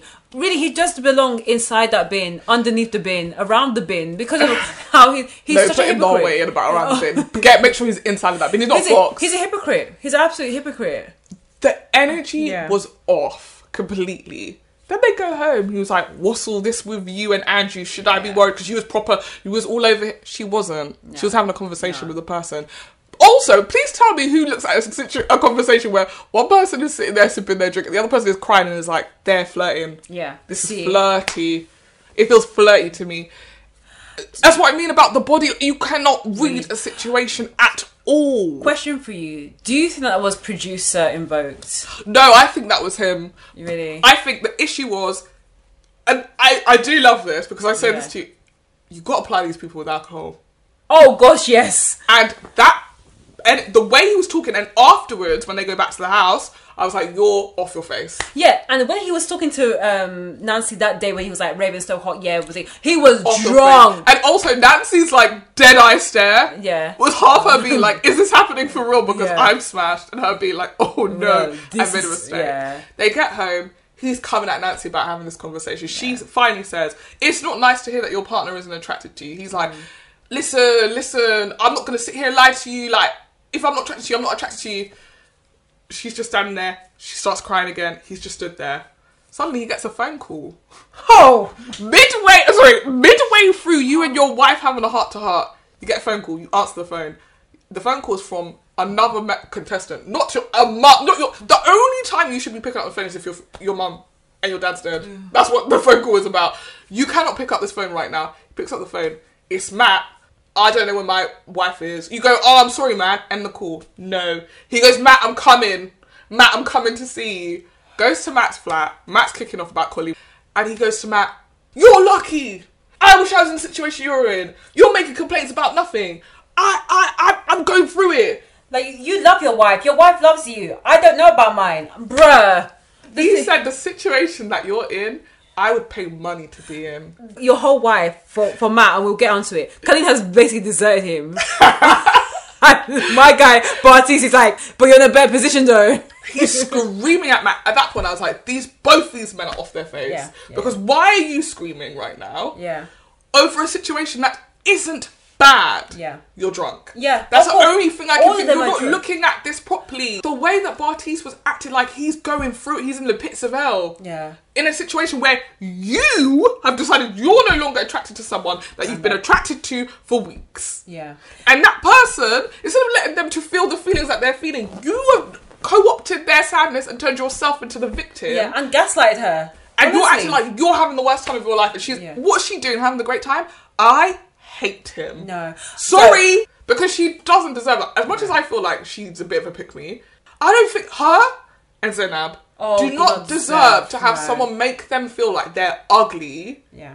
Sorry? No. And then you're telling me let's get married. No. This is upside down. Yeah. We're in the upside down because this doesn't make sense. It's the whole thing like, but I chose you in the pods. I chose you, so that means that I still want to do it. I'm convinced that they purposely pick women who have never thrown hands before. Because I'm telling you, everything in that house would be getting dashed. Everything in that house. They would have to shut down production. Call the police, pull me. I'm sorry. These women are not getting mad enough for me. No. You're not going to come into my life as a single person. I've got my shit together and make me start to think that I'm the crazy one and I'm the one in this relationship who's the low value one. I don't have nothing to offer. Yeah. And I should be grateful because you've decided on me. I can't even get my head around that now. I'm hot. No. I don't know if you guys can tell. No, I'm shaking. No, it's actually maddening. No, because when I watched that end of episode 7 and Bartise dashed out of that room, I said, I'm going to go and save Matt. I realised, there's been multiple times I've realised that they're really here for drama. There's no love in Love is Blind. None. Drama is alive. Drama is sight. Love is Blind, drama is sight. 100%. That is the title of the episode. We did it. Love is Blind, drama is sight. I love it. She's marketing person. I'd love to watch a show called Drama is Sight. Oh my god, we out here looking fucking stupid. Mess. The thing is, so if I go all the way back to the beginning of the episode, beginning of episode 1, when Nancy and Bartise have the conversation, he reveals her age, and Nancy was like, you could tell her, yeah, she's 31, and she got a flag. And in my head, I was thinking that flag for her is a red flag. Mm-hmm. But for her, it was an orange flag. No, it was a red flag, but she said, this is what I've been doing outside. It hasn't worked. Yeah. So let me put my red flag aside. Yeah, and let me just wait and see. And then saw Andrew and realised he's the red flag. Crazy. Let me go back to Bartise. I have another comment right at the end of the show about this. But, so that was it. So she realised there could be, there could be some issues with immaturity when it comes to Bartise. That was one. Number 2, Nancy in general, like we talked about, the whole giggly, laughing, goofy thing. She presents herself like she's much younger than she is. Yeah, and probably a bit more stupid than she is. Yeah. Which she was like, she would describe it as probably goofy. I'm goofy, Bartise is goofy, we're just connecting on our goofy self because he's basically... I don't want to hear the word goofy again in my life. No, Bartise was like, she's the female version of me. Or maybe one of them said that, we're basically twin flames. That's basically what they were trying to describe. And that was like, okay, this could work. At the beginning, that's how I was thinking. It could work. There could be something there. They're connecting in this way that, you know when you see couples that can just laugh together, have that humour together. There's just something that they can just connect like that. But there was an episode, and I cannot remember what number. It was definitely after the first reunion with the rest of the couples. And he's talking to Nancy and asking her like legit questions like, are you gonna say yes? Mm-hmm. And she's like, yeah, of course, of course, like, and he's like, no.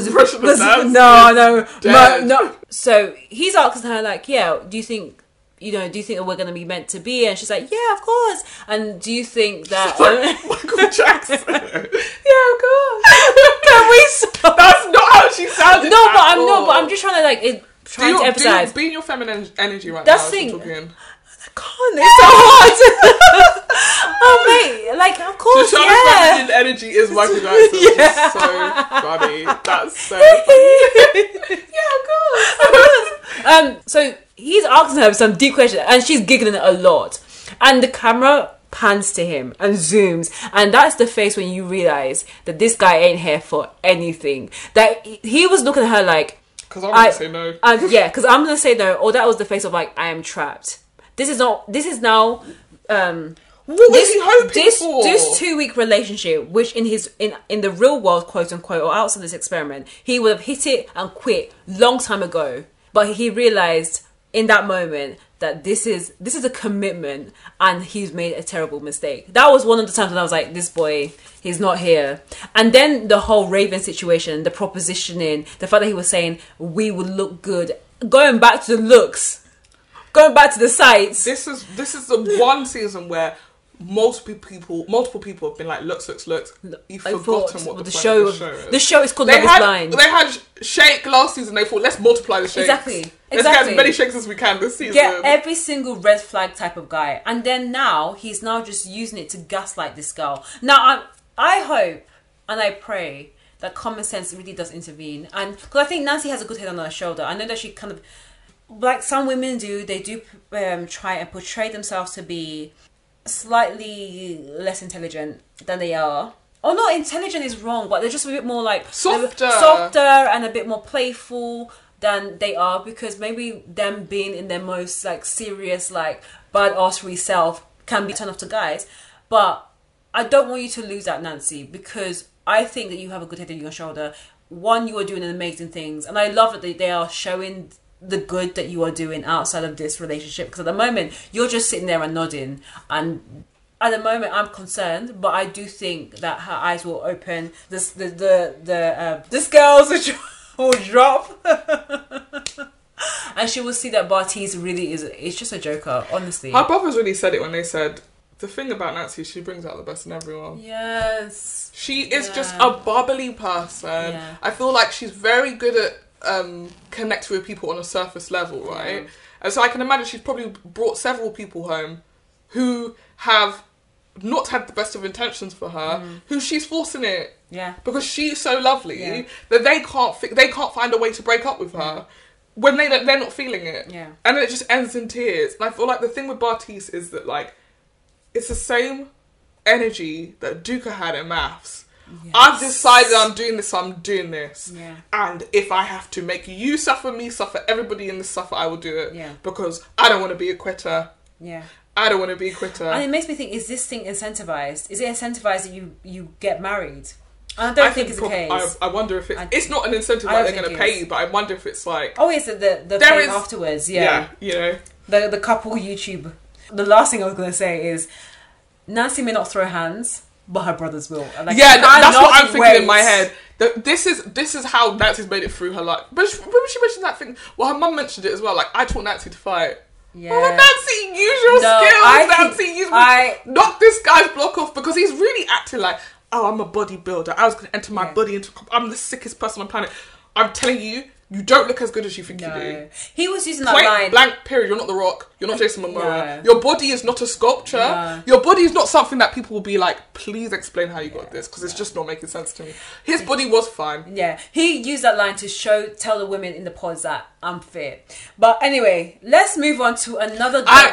before we leave, I'm so glad that Nancy did those jumping jacks during his story now. Now that there's a way for him. I said, Nancy got your number. No, you mean Raven. Raven, sorry. Raven got you together. Yeah. Raven shook him to his core. He's like, no woman has ever treated me like this. Raven said, I don't care. Yeah, I don't care about your story. You think you're hot? I'm hotter. Yeah. Now, so we're now going to talk about Cole and Zanab. Yeah. So, talking of immature boys. Yikes. When Cole was introduced in episode 1, he gave me... Barnett vibes from series 1. Someone said if Barnett and what's her name? I forgot the Barnett and Amber. Barnett and Amber's child is already on the show. Yes, that was it. Yes, I saw that. Yes. So can't believe Barnett and Amber's child is already on the show 3 years later. Definitely has Barnett and Amber's child vibes. It does. Actually, you know what? You're right. Both of them. Yes, because perfect energy of both of them. So Barnett had that kind of like, I'm a cool frat guy, cheeky chappy. All the girls was into Barnett. Yeah, exactly. And then Amber had a bit of that immaturity, a bit quote goofy. That's why she's queen. Yeah, exactly. Like Lauren knew. She was just like, nah. Like, why is everyone into Barnett? She could smell it from a mile away. I mean, they're still together, and I'm happy for them. Though. They were a good match. Yeah. But I wouldn't have expected it. If you told me then in series 1 that they were still together. You know why? Because Amber would throw hands. Oh yeah, she would. She said to Jessica, no. No. I see what you're doing, and it's a no. In that reunion episode special, she looked like she was gonna fight her. And there's a lot. She looked like she was gonna fight her at the hen party when she was like, if you ever put your hands on my man, goodness. I would kill you. That honestly, and then she kissed her. I delete you. That's such an icon, so iconic. Yeah. So that, I mean, series 1 did have moments of there will be fights, or there could potentially be fights, and everyone was willing to be high stakes and not worry about what their perception was. Whereas I think this one, the women are more guarded. Yeah. But anyway, Cole comes off as like this like cheeky chappy. Everyone loves Cole. He's got this energy, very judgmental and very triggered by. I don't do nurses. But never explain that. By the way. No explanation. Very quick to rule people out straight away. It is not even by looks. It's just like they could say one thing. Oh, was it the girl that liked to have olives with her beer? And he's like, what? Olives with beer? Get out of here. Yeah, so... There was another girl, he asked a question, she answered it, and he was like, if there's no banter, she's not funny, get the fuck out. And I was like, you're not funny. Because my guy thinks his jokes are like... You're actually not funny. The Jonas Brother is what he referenced. And he was like, who loves the Jonas Brothers? I was like... You are so young. I'm going to say something and you're going to be really mad. Go on. Cole is the result of going to too many Christian camps. Cole is Christian core. He does He's Christian camp core. I'm so sorry. He do. His favourite band is Jonas Brothers. And what were Jonas Brothers famous for? Purity rings. Exactly. He is the most popular guy at church camp. Oh, God, I hate And has been the most popular guy at church camp his entire life. And then come on this show and everyone's like, ugh. Us viewers are like, ugh. But he came on here thinking he was going to have the best of times. He did, yeah. And he'll find his wife. So anyway, it's true. And the faith thing did come up. Questions for you. Yeah, it did come up as he was having his conversations with Zanab. But before he even met Zanab, or who he calls Zay, he connected first with Colleen, who we will talk about later because she's a character in herself. Oof. And they were vibing-ish, kind of. He heard that she was a ballet dancer. He said, do the splits on my dick. Basically. I mean, again, I was saying that with Bartise, there was a lot of people who were trying to indicate their physique and their physical look through the pods without saying that, oh, I'm 5'8" and I weigh 200 pounds. Shake really paved the way for asking questions in a way, phrasing things in a way that people would admit what their body type was. What was his favourite line? Can I pick you up? Can I put you on my shoulders? Or I hate to say it was genius. It was actually genius. It's such a crazy question. Yeah. Because I feel like if a man asked me, could I put you on my shoulders, I'd probably be like, no. Well, I mean, how strong are you? I'm 5'9". I'm almost 6 foot. I don't know if you could put me on your shoulders. I genuinely don't know if you could put me on your shoulders. But then that's when he's like, but I'm a bodybuilder. But anyway. Yeah, we're going to be 10 foot tall. I don't want to do that. Be practical. But with Cole, anyway, it was very clear that it was superficial. He met Colleen. They've had a good vibe. And then Colleen... He heard she was flexible. He heard she was flexible. Yeah. But then it got to a point where he was talking to her about something more deep, or trying to understand He literally just asked her, yeah, let's get deep. Yeah, can we get deep? And she was like, no, that's not something that I feel comfortable doing. And he was like, well, if you can't get deep, you're not ready for a marriage or commitment in this case with him. Yeah. And so he was like, I'm going to go off with my other connection, which was Zanab. Actually, but that wasn't even the whole thing. She then had an opportunity to be like, wait, I'm being silly. Obviously, I want to be real with my husband. It's my husband. I'm going to be able to come home and be my real self. Instead, she went, maybe you think I'm fake, and maybe I'm fake, but I just choose to be happy. And do you know what? I'm out. Peace out, Cole. And walked out. Yeah. And she fumbled the bag on that one. Oh, yeah, she did. But that being said, not like with Brennan when he said, hey, buddy, let's cut this off, period. Yeah. I don't want to hear any more from you. Exactly. Again, in terms of the breakups, quote unquote. Actually, Cole didn't even break up with Colleen. That's what I said. He didn't. No. Brennan cut things off. She did. Yeah, she did. Brennan actually went to her and was like, very honest. I was like, look, I have a deeper connection with someone else. But going back to Cole, when he said, you know what? Well, Colleen's now left. I'm now going to just pursue someone else.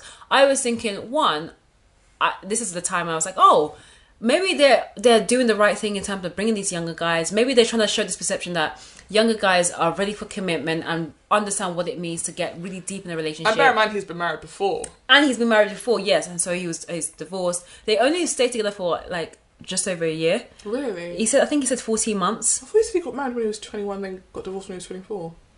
Oh, basically it wasn't a long marriage. Yeah, maybe it wasn't a long marriage.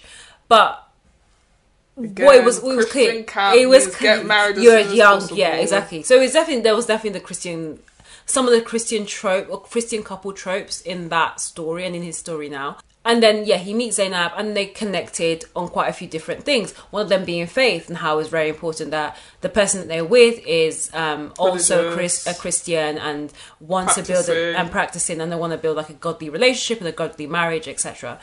So that was like, okay, my perception of Cole is starting to change, even though he was giving me frat boy, not just in the pods, but outside of the pods in the lounges as well, with the men. Church camp, frat boy. Yeah, exactly.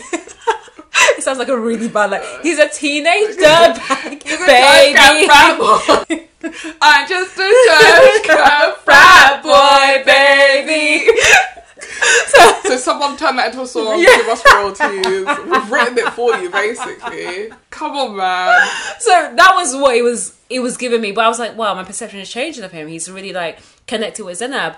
Zanab, similar to Nancy, is in her 30s. She's 30, I think she just turned... No, she's 29. Oh, I thought she was in her 30s. Don't worry. Shoshanna's about to pull up Zanab's birth certificate, which she has. Yeah. Zanab. She said her mum was British, and I thought, right, we're going to trace that. Oh, yeah, she did. She's 32. Told ya. So, and she's a realtor. I know my girls. Loads of realtors. Yeah, too many, actually. Quite a few realtors. Don't be ugly and do realty. She has a very similar story to Nancy. But yeah, that was... Cole's also a realtor. Really? Yeah. Okay, wow. I mean, come on, casting. Come on. This is like the stupid thing. I've heard that real estate agents do have certain types of personalities, so it makes sense that they've ended up with quite a few real estate agents, because most people with regular jobs are not coming on Love is Blind because it might fuck with their bag. And that's can't work at the council after you've been on Love is Blind, can you? And that's a similar conversation we had about last season of Married at First Sight UK, where two of the guys were strippers. But anyway, stripper and realtor same job aside, same job. Ripping up things anyway. So yeah, they start connecting, and then Zanab did flag that Cole is a bit younger than her. He's 25. A similar issue or flag that Nancy had, but she felt this connection with him, so they agreed to do the engagement. But she also opened her mouth to say same levels of maturity. Yeah. She said they have the same levels of maturity. Yeah. You don't know. No, you don't know. You really don't. You don't know him. And the minute, so they got engaged, all fun and games, very excited. But from like the first day when they got into that honeymoon, it was very clear they were not on the same page when it came to maturity. And she knew it. She's talking to him about something. Like, she's having like a deep conversation with him, like, you know, where do you see yourself in 5 years? And my guy is like, what colour socks am I wearing? Like, it's just, I mean, I'm hypothetical. I think that was pretty much the conversation, actually. I think that maybe it's something similar in the about pod. socks, yeah, he did. I think it was in the pod. He said something like that. Like, what colour socks do you think I'm wearing? Or what animal do you think is on my socks? And Colleen was like, it's a turtle. Ooh, so how did you know? Jump back. There's a great moment where Cole is on a date with Alexa, and he was like, who do you think would win in a fight? A bear or a gorilla? Because the gorilla has muscles, but the bear would bite him. And then they cut to Alexa's talking head, and she's like, not to be an asshole, but no. It's like, finally someone is saying this is the most basic banter. Yeah. It's the most basic humour. He talks like a child. He does. And it seems to me that he spent a lot of his life, people found it very endearing that he's got this childlike wonder, blah, blah. Yeah. This ain't the space for it. And if you told me, like, oh, out of the range of guys who are matched in a couple, there is one that has been divorced. Mm-hmm. I would have told you maybe it's Brennan, just from his like emotional, or Matt, because of his emotional maturity, because of maybe his age as well, because of the way he presents himself. Not Cole. Of all Bartise, things, because I imagine he probably got married in Vegas. Yeah, exactly. Yeah, but also I don't think they explained massively as to why they got divorced, apart from like they drifted apart after 3 years or however long they were being together. You know, they bumped butts and then they were like, "Hey, I don't like you." Yeah. So I wanted to bump butts with you so badly. We got married and now we've got butts. I don't need this anymore. To me, it's just ridiculous. So once they're now in the honeymoon, it's become very clear that the level of maturity is different. But like Nancy and Bartise, they get way too physical way too quickly. So I think they had sex like 4 times that night, or however much they were trying to brag to the other couples when they met up with them. And I do have a question as to why are they so open about the sex thing? They're forcing it's so forcing. To me, it's like a status thing. Like, oh, the more they have sex, the closer they are. And you know it's not the case. You're forcing it. Honestly, if you watch these shows... Because you've got nothing else to talk about. Yeah. So you're like, should we bump up? Yeah, and see what happens. It doesn't work. And with Zanab and Cole, when they have sex on the first night, the next day, Cole says, oh, that was good, and is a bit standoffish. He comes out of the bed colder, doesn't really speak to her in the morning, no cuddles, not the affection that she had experienced probably in the pods and the first day before they slept together. And Zanab is not happy about it, and I think it becomes clearer later on that Zanab also when she experiences issues or wants to confront a problem in the relationship, she becomes more passive aggressive. She doesn't want to actually speak up about it, which then highlights her immaturity. 100%. So she wasn't lying when she said that they're on the same level of maturity. But I do think she's probably selling herself a bit short because he is incredibly immature. Yeah. And it became more apparent later on when they meet up with all the other couples. He meets Colleen for the first time and he's like, yeah, actually, you know what? Colleen would have been my type. She's a bit me. She's a bit of, yeah, definitely, absolutely. And I think he had a conversation with Colleen about like, yeah, you would have been the kind of person I would have gone with in real life, or she says in real life. And then he does tell Zanab. No, Zanab finds out. Zanab, I think she asks him. Yeah. Or I think she asks him like, is there any other girls that you found attractive? And he talks about Colleen. Like, Colleen's fucking sexy. Yeah. The same mistake, the same verbal diarrhea that Bartise was suffering from. And is it coincidence they're both the youngest people on the show? Exactly. Again, the case of the 25-year-old not ready for marriage. And I'm not saying that all 25-year-old men are not ready for marriage, because there are plenty that are married. Yeah. But it's just, for these two guys in particular, there's a level of maturity that they're just not up to yet to say, I want to get married. I really hated that conversation because his energy was, what? Anyone who says they're not attracted to other people is a liar. I've got eyes and I'm saying Colleen's hot. I'm not allowed to say that. Yeah.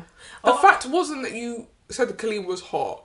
The fact was you didn't have that energy towards your wife. Yeah, exactly. If you were telling me I was a smoke show, I was the hottest person you've ever seen, when I walk into a room you're like, God damn, look at that body, I would not give a shit if you said another woman was hot. Yeah.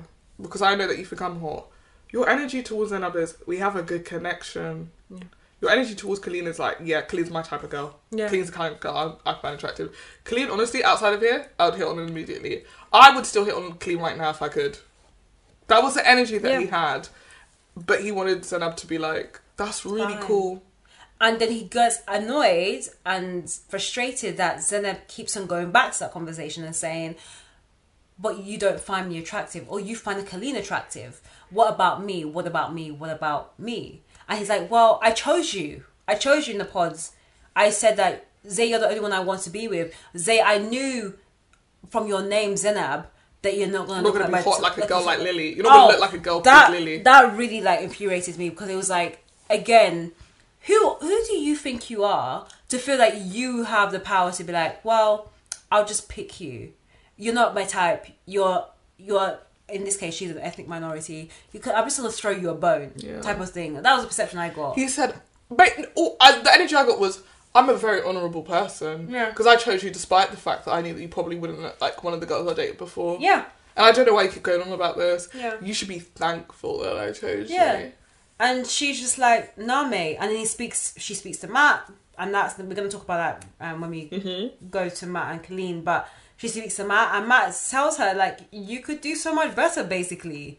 I mean, he didn't say it's that many words, but... Of all the couples, I think Zanab and Cole are the worst match. Oh, I agree. I think that what you were saying about maturity is so important. I think the way that Zanab is when she's got a problem is almost the exact antithesis to the way Cole is when he has a problem, and so it doesn't work. No. He looked at her, but she was trying to... After one of the reunions, they got into bed and they were talking, and he was like, I don't like you when you're mad. Yeah. I don't know if that's what you want to hear from someone that you already feel like isn't particularly attracted to you. Because then the energy, it feels like you have to be happy, go lucky all the time. You've got to jump, basically, you've got to jump through hoops to keep this man that you're in love with. I don't know what she's in love with at this point. No. I think she... Because I'm not seeing anything about this guy that would make me be like, I'm ready to risk it all. Yeah, and I think like everyone in this is an experiment. They're loving the idea of being a fiancé. They're loving the idea that they're going to get married. They're going to try on wedding dresses. They're going to prep for a wedding. They're not ready for the commitment afterwards. Not at all. And they're not having those conversations. I also think that some of them are coming into this thinking of it as a game. Oh, yeah. Alexa makes a comment really early on, which is that like, we're the best couple. Me and Brennan are the best couple. If it's competition. Not that it's a competition, but if it was a competition, we'd be the best couple. And I was like, I'm getting that energy from all of you, weirdly. Everyone keeps asking for, where are you at in your relationship? Yeah. Where are you at? Where are you at in your relationship? Because, we've done this. Yeah. Like, talking about sex, oh, we've done this, oh, we couldn't keep our hands off each other. Bartise opens his conversation about Raven by saying Raven and SK haven't done anything. Yeah. They weren't even close to each other in bed. Imagine if I picked you in the pods and I didn't touch you. If I had Raven, I'd be all over her. Oh my god, that grinded my gears. I mean, I know we've already spoken about them, but this is the thing about, and that was unprovoked. That my guy just released that information free of charge. I sat there going, oh, the producer must have asked him that question. Because the producers, they can be messy. The producers must have asked him, like, what would life have been had you and Raven got together? No, my guy was like, frilly-nilly. Oh, had it been... If I had... Frilly-nilly? Frilly-nilly, yeah. Freaking nilly. We are making merch that says frilly-nilly. Had that been me and Raven, I would have, I would be all over her. She'd be sitting on my lap. Shut up!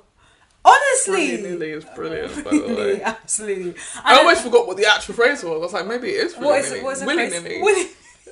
But also, Cole is a chatty patty. Every single person, he's like, he would be there explaining the issues. I don't think I'm that attracted to her though. Oh, she's probably passive aggressive though. Everyone, even Alexa. You don't ask anything. You're minding your own business. He'll walk up to you and be like, I don't like my girlfriend. Exactly. And that's why Alexa... My fiancé, not attracted to her. You're like, I don't need to know. No. Alexa's sitting there going, he just giving me all the tea that I didn't even ask for. He's giving me all this tea. I'm sitting here just wanting to find out how life is. And that is exactly what happened in Married at First Sight UK with George. And Can you imagine? No, this is why when he was talking to April, and April and him said, we're not going to talk about this cheating, kissing the girl in the hot tub. And the first thing George does is, oh, she cheated on me. These guys, who are they picking? Honestly, it's the same person. This is going to become my catchphrase on the podcast. We're going to have to make merch for it. Stop talking. Yeah. Men need to stop talking. Wow, you really want to catch hands. You wear that top outside. What man's going to touch me? The ones that won't stop talking. Exactly. I'll say this is exactly why I need the shirt, because you stop talking to me. I'm telling you. This is why there are some women who really hold their husband on a leash. In my head, I'm imagining it. I don't know why. But I've just said, I have like a still from a Nollywood film where this woman has got her husband by the shirt collar. And I'm like, this is how you have to hold them, because otherwise they're outside just talking. No, you sit here right next to me. This whole night, don't move from this chair. Because I know if I leave you, I can't trust that you're not going to be making a fool of yourself and a fool of me. You don't always have to talk. I know. I know the irony of us two sitting on the podcast talking, but you don't have to talk. You don't have to talk. God. In this relationship, I do the talking, you do the sitting down. Yeah. You do the dishes. Make me a cup of tea, ho. Why are you talking? I feel that should be matched. Maybe. Why are you talking so much? No. In life, you don't have to talk. No. That's what I've learned. Yeah. In life, you actually don't have to talk. People, who have the energy of I want to be around them, they're a boss, all of that. They don't be talk. No, there's a lot of chat. Talking of more. I don't want to hear from someone else. My own business. Yeah, exactly, and that's how Zanab found out about all the conversations with Cole and Colleen. Telling me what my husband... We've already had this conversation and you didn't mention any of this. Now I'm hearing from someone else. So now I have to come back and ask you. Then when I come back and ask you, why are you bringing this up again? Because you lied to me the first time. Yeah. I gave you opportunity to tell me the whole story. You didn't tell me the whole story. Yeah. And then you're getting an attitude with me because I'll ask you what's the whole story. Yeah. So... they had a fight. I respected her for standing up for herself, but I also felt like that conversation was going in circles. And again, he managed, much like Bartise, to finagle this conversation into a way that he was the victim in it. Yeah. Stop! And then she had to say to him, you're the one who's got us in this situation because you opened your mouth to talk to Colleen and say those words. We wouldn't be here if it wasn't for you. So don't sit here and try and make me feel like I'm crazy for bringing it up again and that we should have moved past it. When you told me one thing, it's turned out to be something else. Yeah. I don't understand where or how they're finagling or gaslighting these women. Because they're too in it. Yeah. When you like someone too much, no matter what they say to you, you're like, well, he must have... No. You're in it too much. You cannot lose your head. Yeah. Never lose your head, girls. Never let them know your next move. Yeah, and don't lose your head. You can't lose your head. You need it. You need it. There are just so many couples. I don't know how we're going to fit them all into this episode. I think we're going to need a part 2. Oh, yeah. So stay tuned, girlies, because we have a part 2 coming where we get into the rest of the couples. Yeah. Catch you on the flip side. Bye. Bye.